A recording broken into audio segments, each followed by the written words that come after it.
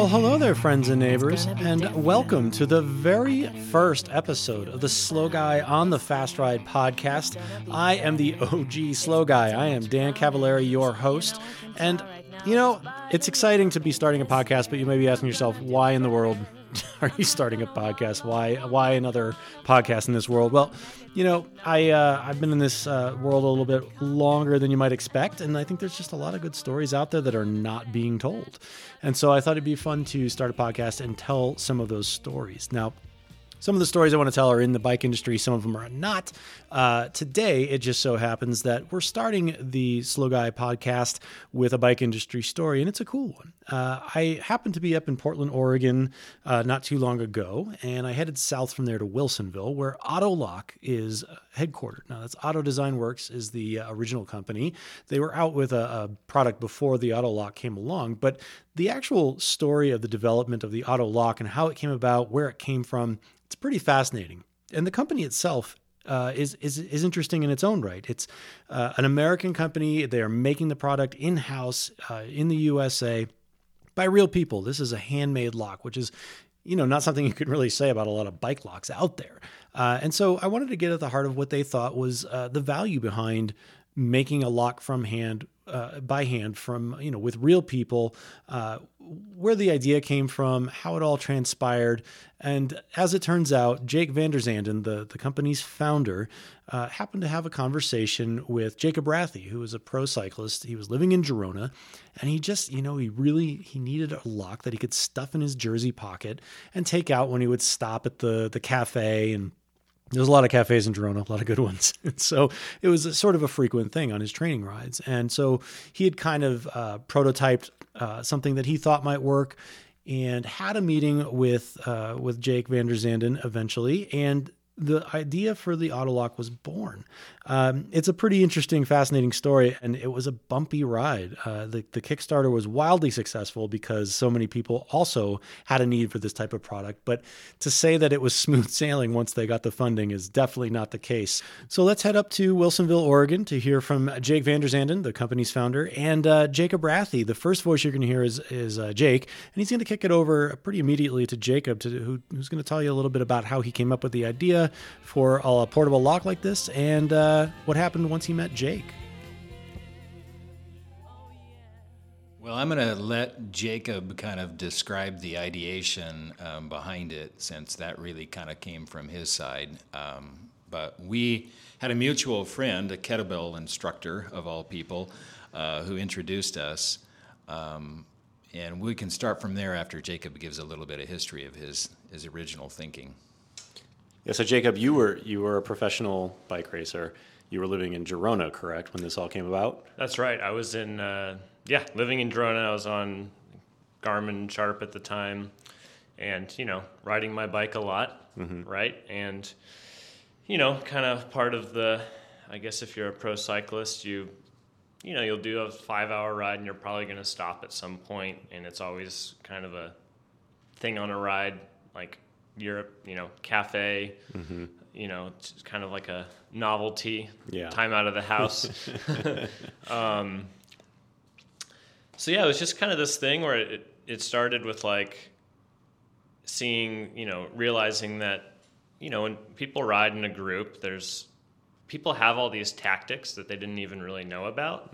Like, we're going to stack all our bikes together. And the one on the outside is vulnerable, right? Or I'm going to put my bike in the biggest gear, so it's, someone can't ride away that fast, right? Or I'm going to put my helmet around it. So, it was kind of like this, there's people have these tactics, like this is a problem, like we're stressed about the bikes. And in Girona, even in the center, bikes had gotten just kind of swiped from a cafe, basically. I mean, they're unlocked, right? So, and then looking at, okay, I'm on a bike ride. I have all these tools, all these accessories. Why don't I have a bike lock that I would take training, right? It's just going to live on my bike. I'm going to use it if I need it, right? Yeah. I don't always plan on using a pump or a tube, but I have it, right? So, and then just, a extension of the cafe, it's like bathroom breaks, lunch, all sorts of scenarios where like, I'm leaving my bike on the street. This is kind of silly. Right. This very expensive bike it's sitting here. It's actually not. It's easier to steal than anything else because it's so fast. Right. So what did you do? I mean, what is it that you came up with in your head? You envisioned something that would be a better option than just, weaving your helmet strap through the front wheel. I figured the helmet was not much more than almost a worthless. Yeah, let's just say it's worth like 1 second longer, which is nothing basically. Right. Yeah. So I was just thinking form factor. I would just start with like electrical tape and buckle off a backpack. I'm pretty sure I cut off the buckle off my backpack, off one of the waist straps maybe, and just like, okay, how long does this have to be to fit around a bike rack? Yeah. Like, what kind of form factor does this have to take for something I would take training? Because if I wouldn't take it on a 100-mile ride, then it's kind of worthless, right? Sure. If it is a pound, right, that's too much. Right. So there was just kind of this experimental phase, and I guess it was still, that was in 2013. So I think our Kickstarter was 2015, 16. So it was, so there was definitely a development time. but I would always be kind of like testing people. Like I'd make something and I'd just kind of like lock my bike up on a ride and be like, oh, what is that? Like that?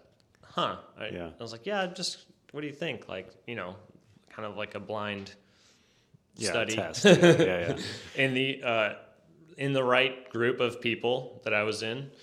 And, there was enough of the reaction was good enough that I was like, I think there's something here. So, Jacob, I've seen pictures of the earliest prototype. It's quite a show, and it's actually there it is. Yeah, it's on the Ottolock website. It's just, I mean, to me, it looks like you put electrical tape around a piece of string. No, that's shrink tubing. Shrink tubing, okay. And 3D printed lock mechanism. Okay, so it's a little classier than just, electrical tape. That was V2. Yeah. So tell me what I'm looking at. If I go to the Ottolock's website, I can see this black So that's loop. that was one of the links. I'm not sure how long that was, but playing with thinking of like more of like a cable. Think of like the tension of a cable when you wind it up. It has some properties. And so I had something similar length to that, and I would kind of coil it twice around a top tube or any tube, and it would kind of bow out. Like it would make like this, like the lower turns of the wrap would like it kind of be tied to the tube essentially, right? If you can envision that, just the way if you wrap any cable around a tube, it'll just kind of like bow out, yeah, like almost like a like a figure eight around the tube itself. Figure eight. And so that was kind of an early thing. Okay, I could put this around a bike tube, and it would just kind of like attach by itself. And that was kind of like portability. Like any tube, you just like loop it around, and it, a smaller tube, it would have a bigger bow, and a bigger tube would be smaller, but it would just be stuck in place basically of some sort of grippy material, right? And that's how I would get like a long-ish lock, pretty compact to be portable. Yeah. And compact. Sure. So that was kind of where I was at there. So then, but I wasn't stuck to any specific form factor. Sure. So you came home from Girona at some point and were in Portland and met Jake. And how did that conversation go? Where you're like, I have this weird thing that I have on my bike. I think it was Lance. I was working out in the gym, and I don't know.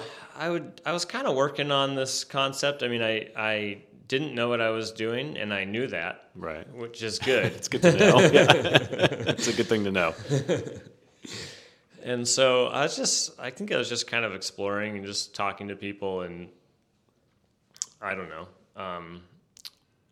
just something I worked on while I was training, not, I wouldn't say working, but just exploring. Yeah. And then Lance kind of just, oh yeah, my buddy's like, starting a company, Otto, and yeah, you should meet him. So with Lance, I mean, there's probably 50 other people that could have done the same thing. Sure. Right. And I'm sure I almost met Jake or rode with him on a lot of occasions, like, in the area. We actually raced when you were like 16. Oh yeah. So yeah, it wasn't like that much of a stretch. A leap. Yeah. Right. It was just a little bit of synergy, basically. And a little bit of luck. Yeah. So now you guys meet at a coffee shop on a ride. Jake, what was your initial impression, your initial reaction to Jacob coming at you with this idea? Yeah, we met at Stumptown Coffee down in Portland. I kind of went to the meeting as a favor to Lance with no expectation of anything. Lance is the kettlebell guy. The kettlebell guy. Okay. And heck, we probably owe him something, huh, Jacob? But Jacob rolls in. It was, fun to just, kind of get more acquainted because, we kind of maybe knew who each other was, but then we got a chance to meet. He pulled out, he was actually training that day, and it was kind of a crappy winter day, if I remember right. And he did pull out of a Ziploc bag a bunch of, lock parts and things. And I sat there and I thought to myself, and I was actually in a position with the company that we were trying to form that we had just had a massive failure with the first product. And so I was a bit anxious about what to do next. Sure. So I'm looking at this young guy who's less than half my age. And he's got a handful of parts. I said, well, I can probably help you, but, I don't have a whole lot of resources. Sure. And I do remember Jacob saying, well, in a very casual way, I don't really care, but it'd be really great to make 6 or 8 for my friends. And so that was kind of the initiative. Okay, well, let's see if we can come up with a way to do this better and make 6 or 8. Yeah. And ambitious goals. Yeah. And a bit of, to Jacob's point about synergy, a lot of luck in the chance of the meeting. We formed a bit of an odd couple partnership, but a lot of common values and goals. Now, you guys had a really successful Kickstarter for this, which I know I'm skipping a pretty big chunk of the development of this and what happened next, but just in the interest of time, I know a lot of things happened then, but you guys did eventually come up with a concept and had a really successful Kickstarter, which was really awful timing for you. Well, or was it really good timing, actually? I guess we could call it good timing. Yeah, so I'll kind of fast forward as well. We did, I think, on the order of about 5 to 6 different prototypes with this band concept, which wasn't Jacob's original thing, but like he said, he wasn't committed to form factor. We had a plastic head and some things, not knowing quite what we were doing about security, but eventually got it refined enough to do Kickstarter. And so we had planned to launch Kickstarter on September 17th. That was the day. I think it was a Monday. And had started the process of making a Kickstarter video. I'd never done a Kickstarter, got some good coaching on that. And in the process of doing so, I was diagnosed with cancer. No biggie, right? Yeah, no biggie. And so you're not only anxious about a new business opportunity, now you're anxious about your life. And, they don't necessarily tell you the whole roadmap when you get cancer, which is tough. Yeah. And so we ended up launching the Kickstarter, and 4 days later, I went into surgery and had a big tumor removed. And I vividly remember actually responding to all these backer emails in the hospital, and it was good fun, and it really helped me. And it was it was a really positive thing for me to be distracted by. Interesting. And simultaneously, Jacob and I were talking and texting, like, can you believe what's happening? Yeah. This is actually working. Yeah. Jacob, as this was all happening, I mean, were you just watching the numbers climb and thinking, oh God, oh God, oh God? The funny thing is I was actually on a bike tour. Oh, nice. I think I was trip with, I guess, my girlfriend at the time. She had a work thing in Seattle, so I went there and we stayed, and I planned to ride home, like the long way, like through the Cascades. And I was just leaving in the, from downtown Seattle in the morning, and I was just kind of, it's launching, let's watch. And, by the evening, it was just like tens of thousands of dollars, $10,000 each time I looked. Right. And then, I don't know what it was the first day. It could have been. It was about 100. I think it was, okay, so. 100,000. Yeah, I was like, what? Yeah. And I actually didn't even have service that night. Yeah. I didn't have service till for 24 hours. And Yeah. I'm like, what's going to happen when I check back in on this thing? Yeah. How did it, for you, as somebody who took this from a concept you were testing on the streets of Girona to, the Kickstarter phase, did that feel like validation of an idea for you? Did it feel like, oh man, I have a future as a crazy-haired inventor? Or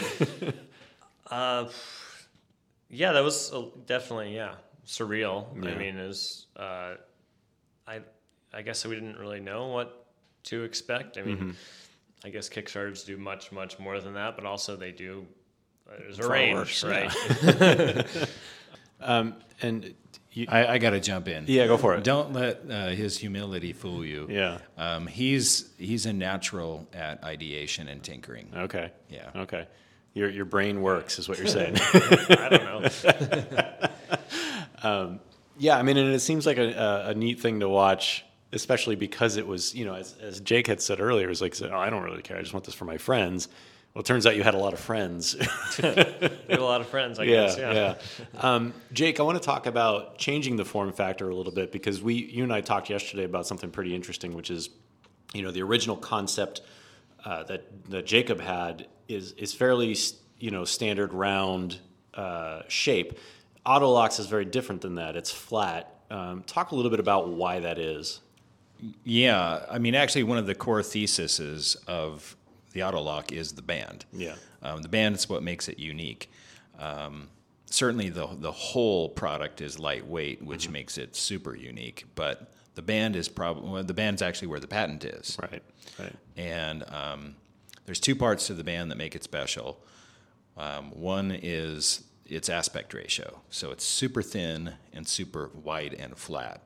And that flatness is actually kind of a key to its security, because when you go to cut it with a compressive type tool like wire cutters or bolt cutters, all that load gets spread out over a broad surface. Whereas with cables or twine or whatever Jacob was messing with, the load of a compressive cutter actually just, it's point contact, so it can break the metal. Yeah. And so this is that's one of the big keys to the Ottolock. And the second one is the fact it's multi-layer construction. Right. And I kind of like to think of it like, not quite like an Oreo, but maybe a cheeseburger that's got different layers of things in it. Yeah. And so there's 3 or 6 layers of steel combined with Kevlar, combined with this plastic Santoprene. So you got this stack up of 9 different things, which also makes it difficult. Yeah, and I think that's interesting too, because you have the two products, the Cinch Lock and the Hex Lock, and the Hex Lock has 6 bands of steel in it. It's just very, very, very difficult to cut through, and I think that brings up the point of deterrence. And even your critics have admitted that any lock is better than no lock, which really goes back to the original concept that Jacob was talking about, which was you're trying to prevent thefts of opportunity, and that's sort of the Cinch Lock, right? And then the Hex Band is a little bit more of a I'm going to be going in that coffee shop for maybe a couple hours to work on my laptop. And in either case, with the right tool, you can cut through any lock. Tell me a little bit about the concept of Ottolock and how you view what it does toward the different types of theft that thieves really employ. Well, to be fair, when this all started back in the Kickstarter days, I didn't understand the mobile security market at all. Yeah. We just had a great concept and knew there was a foundation for a brand and a business. Yeah. So we moved forward, and while Jacob might have been, kind of wondering, am I an entrepreneur? What just happened? I actually, once I came out of my cancer coma, I was scared to death because I knew we had to figure out how to make these. Right. So details. Yeah. And didn't want to be that guy who launched a Kickstarter and a business and failed. But fast forward again on the security premise of it, I had never owned a lock in 35 plus years of racing and training. Mm-hmm. Mm-hmm. It just didn't make sense. And so that's the notion behind Jacob's ideation that kind of like triggered me and going, oh, if I actually could carry it with me, I might use a lock. So I was a target customer for this. Yeah. And so I got that point of view. Mm-hmm. And theft is really interesting because I guess I call this now, and I've learned a lot from our customers, our many, many customers around the world over the years. But targeted theft, you don't stand a chance. Mm-hmm. You don't stand a chance with a U-lock. Right. You don't stand a chance with two locks. If there's time and a motivated thief has the proper tools and technique, your bike is gone. Mm-hmm. Mm-hmm. That's not what we're trying to stop. Sure.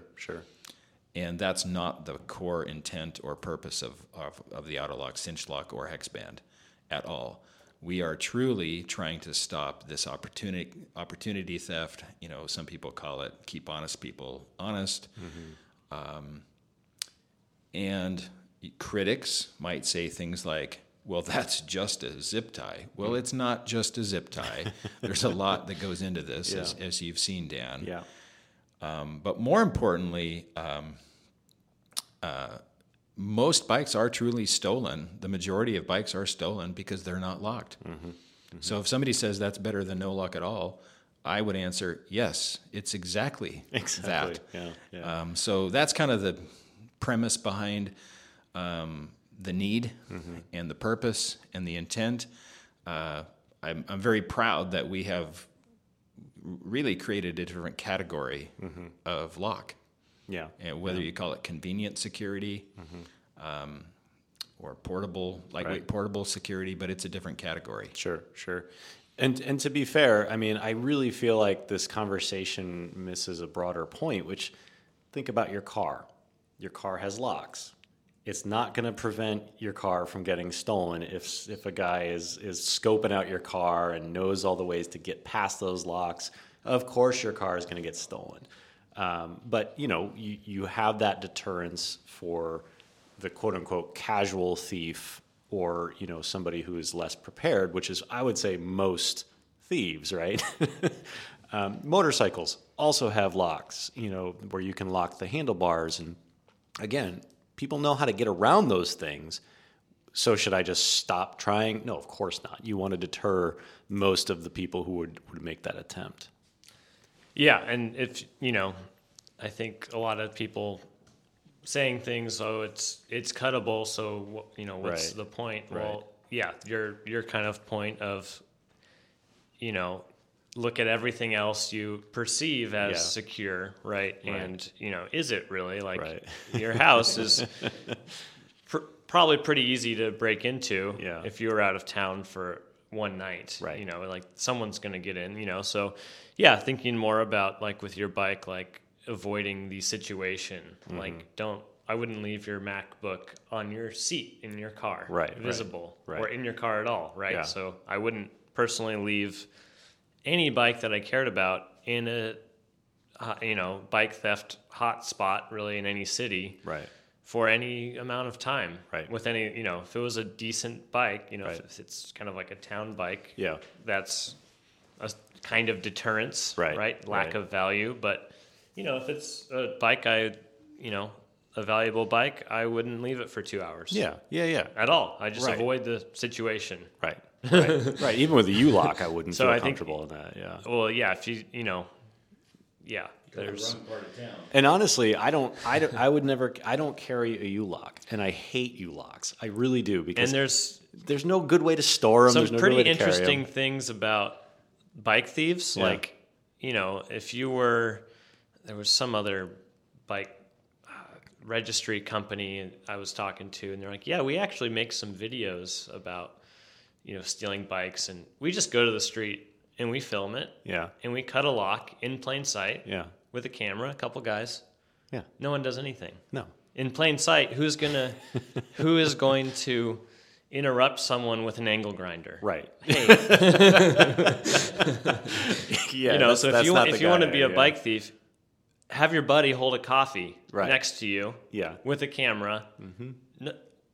There's ways to do it. It's just Yeah. too it's like the bystander theory. Yeah. The middle of the night or the middle of the day. Yeah. It's just Yeah. There's interesting things with Right. yeah. And Jake, you said something really revealing to me yesterday, which I thought was very relevant, particularly to the bike industry, which is that, yes, you could make this lock much, much, much, much stronger, but the compromise you have to make there is it becomes less portable, it becomes less usable, really. And that, to me, is a reflection, too, of how road bikes are developed, right? Yeah, we can make this bike lighter, but then it'll ride like crap. Or, yeah, we can make it stiffer, but then you lose the lightweight aspects. So there's these trade-offs, these compromises, which is really a story of engineering in general. So, what is it about the Ottolock form factor in terms of, size, shape, portability, that essentially not prevents you, but it made you decide to make it what it is now? Good question. Good thought.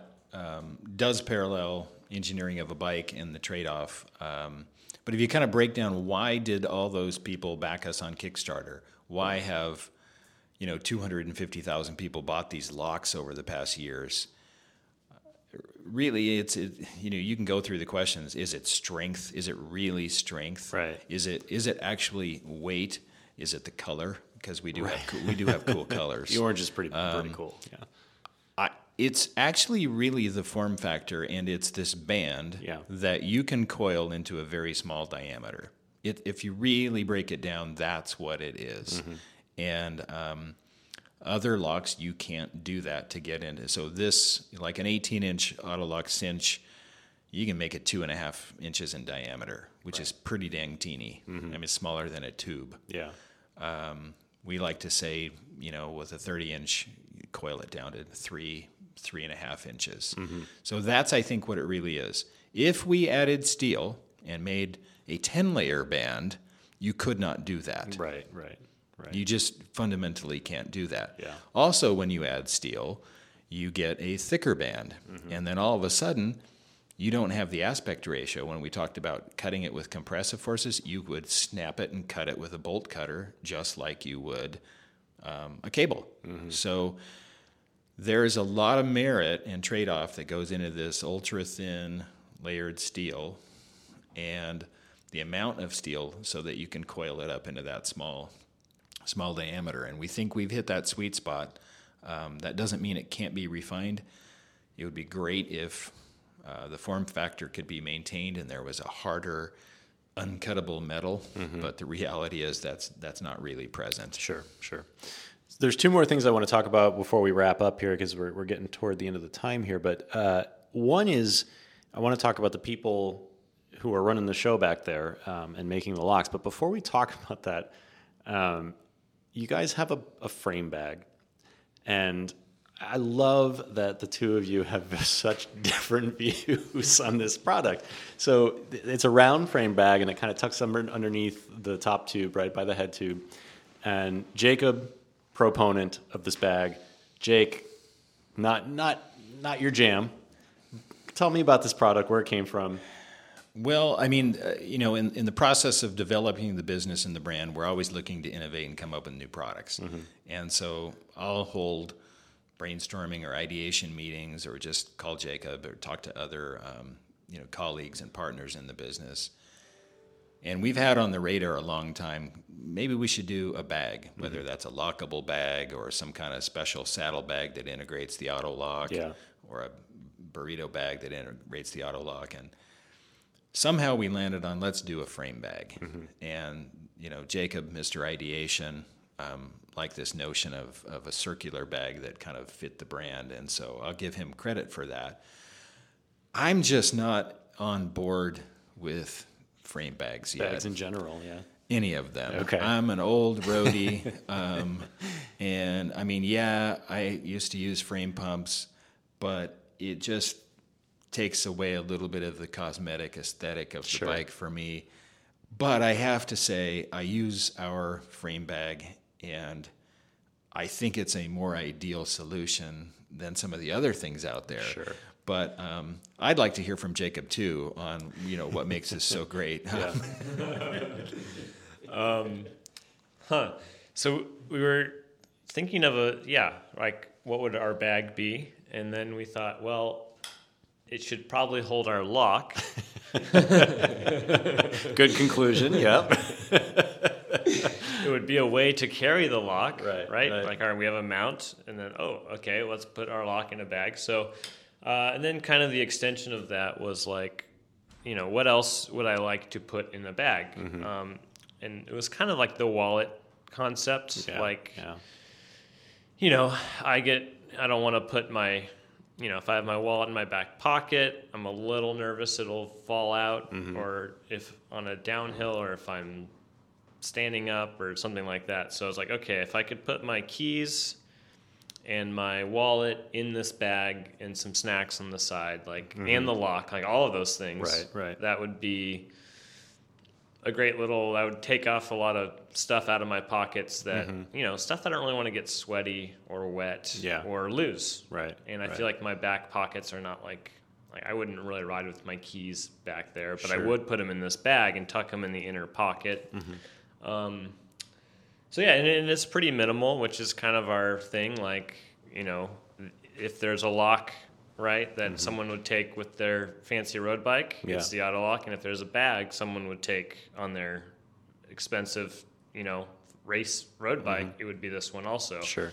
So that was kind of the idea. Yeah. Jake, you smiling over I got to there. chime in. Okay. I love the bag Yeah. from the standpoint of the businessman and marketeer in me, because it fits exactly with the Ottolock concept, as Jacob was inferring to, in that it's minimalistic. Yeah. So the real bag people out there, they're going, why would I want a bag that small? That's not the point. We're not in the business of creating bags to compete with large capacity, bike packing and adventuring. We're all about the minimal essentials. Sure, and so I love the product from the standpoint of the brand. Yeah. Well, and I will say this. Yesterday, Jacob took me up some very steep climbs here in Portland. And I was riding with the bag. It was the first time I've ridden with the bag. I have one of the bags at home. And when I saw it in the box, I said, oh, no way. No, I'm not going to ride this. I rode with it yesterday, and I didn't even remember it was there. It could be because my heart rate was 280-ish the whole time, and I was, 280. Bleeding through my eyeballs, and no, it was. But I didn't even notice it, and I think that's interesting because I have used bento boxes, I have used frame bags, and they always interfere with my knees, and this does not. It literally disappears. It's in the perfect place. It's right tucked up underneath where your head tube is. It's kind of perfect, actually. So I'm more inclined now to use it more regularly because I never noticed it. I actually completely forgot about it, which is great until I needed it. And, we locked up. Yeah. Yeah, it's like line of sight. It's invisible. Yep. Yeah. Yep. So it is a clever design. If you're not a bag person, I can see, Jake's laughing. I can see why it would be bothersome, and it's just not that any bag in general just doesn't fit those clean lines of the traditional road bike. Right, yeah. But I think people are doing more things with their bikes now, and that plays to that market where I'm not necessarily going to be on pavement the whole time. I may be gone all day. In that case, bags are kind of indispensable. And this one is actually really perfectly placed on the bike. Absolutely, yeah. And just in terms of bike accessories in general, there's a range of people of like what they're willing to put on their bike. Right. Sometimes nothing. Right. Right. And sometimes everything. Yeah. Me. Yeah.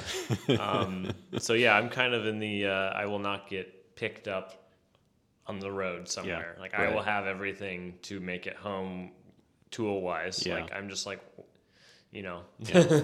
That's my mentality. Yeah, right. Like the tubular tire around your arms. Well, and, yeah. not quite, but cigarettes and whiskey in the back pocket. Yeah. So to wrap up here, I know we're kind of going long here, but I really feel like we need to touch upon the people out back who are making these locks. One of the things that has struck me since being here is that it's easy to think of a lock like this just being made on an assembly line by machines, somewhere across the other side of the world. But these locks are made here in this facility by a small team with a lot of care put into it and a lot of skill. And it got me thinking about how we think about handmade bikes as this, very high cachet item, handmade clothing, handmade this, that, and the other thing. But we don't think about handmade accessories, especially something as vital as something that's going to protect my bike. But this is a handmade product. Tell me a little bit about who's making the locks back there and what the process is like. Yeah, I mean, I can summarize this by saying there's 29 parts in an Ottolock. Mm-hmm. Each one of those parts is unique. There's nothing off the shelf. Mm-hmm. So there's suppliers that are all U.S.-based making those parts, some with machines, some handmade, and that's part of the equation. Those 29 parts show up, and we assemble a lock with 8 unique processes that are all specifically engineered custom processes to put this lock together. And we do this with a team of people that, may range, depending on season, from 6 to 12 people. And they're very, very well trained, and huge attention to detail is required. And so we make sure that's part of kind of the team members. We've got an amazing operations manager that kind of rides herd on this whole exercise, and we couldn't do Otto without her. Mm-hmm. And I think you have permission to say her first name. Yeah. Tammy isn't a big fan of her entire name being said, but Otto wouldn't be Otto without Tammy. Mm-hmm. And that's, Jacob and I can take some credit, but, Tammy deserves really the most of the credit. And she leads our customer service initiative, and we're proud of how we approach users, whether they have questions or they have issues or problems. Mm-hmm. A lot goes into a lock. It takes weeks for an operator to get fully trained and understand the nuances of the QA that go into a lock. And we're proud of what we do. And I'll leave it at that. Mm-hmm. Yeah, and watching this whole process, I'll just say Tammy is a wonder. First of all, she's doing everything. It's clear you guys are like the bosses, but she's in charge. No, there's no question she's in charge. Yeah. There's days when I know she's in charge of me. Yeah. But yeah, watching everybody, the meticulousness of some of these processes, obviously takes skill. And the people who are making these locks are putting a lot of care and effort into this. And it's also astounding how quickly and efficiently they move. And also just how much, watching Pete walk from station to station, and Pete, is sitting there, tugging on the lock to make sure it's properly made and everything is sitting correctly. It's like a physical exercise. It's definitely his workout for the day. Yeah, the process of post-pressing a band and creating the pocket that we put the tip in is actually very physical. Yeah. And so it takes a person with strong hands, and they get a workout for a day. And, we're fortunate to have guys like Pete, who's been doing this for 4 years since we started, helping us make locks. Yeah. Before we wrap up, is there anything we're forgetting to tell people about Ottolocks that make it, unique, different, worth their money to invest in this product? We continue to kind of look for ways to make this better, extend the product, and we're not done, coming up with new things. So keep an eye on this space. Oh, absolutely. Yeah. Ottolocks.com, correct? 2 ways to get there, Dan. Ottolock. Ottolock.com. Yes. And then you can also go there with the corporate domain, which is ottodesignworks.com. Okay. And you are on the social medias as well? We are. Yeah, you can look us up at Ottolock. We've got a really fun, cool Instagram page. Cool. And other social outlets. Mm-hmm. Jacob, anything last words before we wrap up? I have to. I guess we'll just finish with our tagline here. Our cheeky tagline that I missed earlier, but I guess the basic premise is the Ottolock is the number one lock for going number 2. I love that. So I love that. If you ride, why are there not stickers? We need stickers with that. Gentlemen, right. Thanks so much for joining me today. It was a lot of fun. And for those of you out there listening, if you have questions, please do feel free to reach out to me. You can find me on social media at BrownTieDan.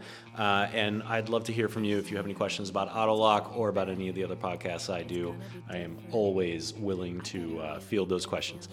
Thank you guys again, and we will catch you next time. Gonna be better. It's got so much promise. I can tell right now just by the look of it. This year, I'm gonna do better.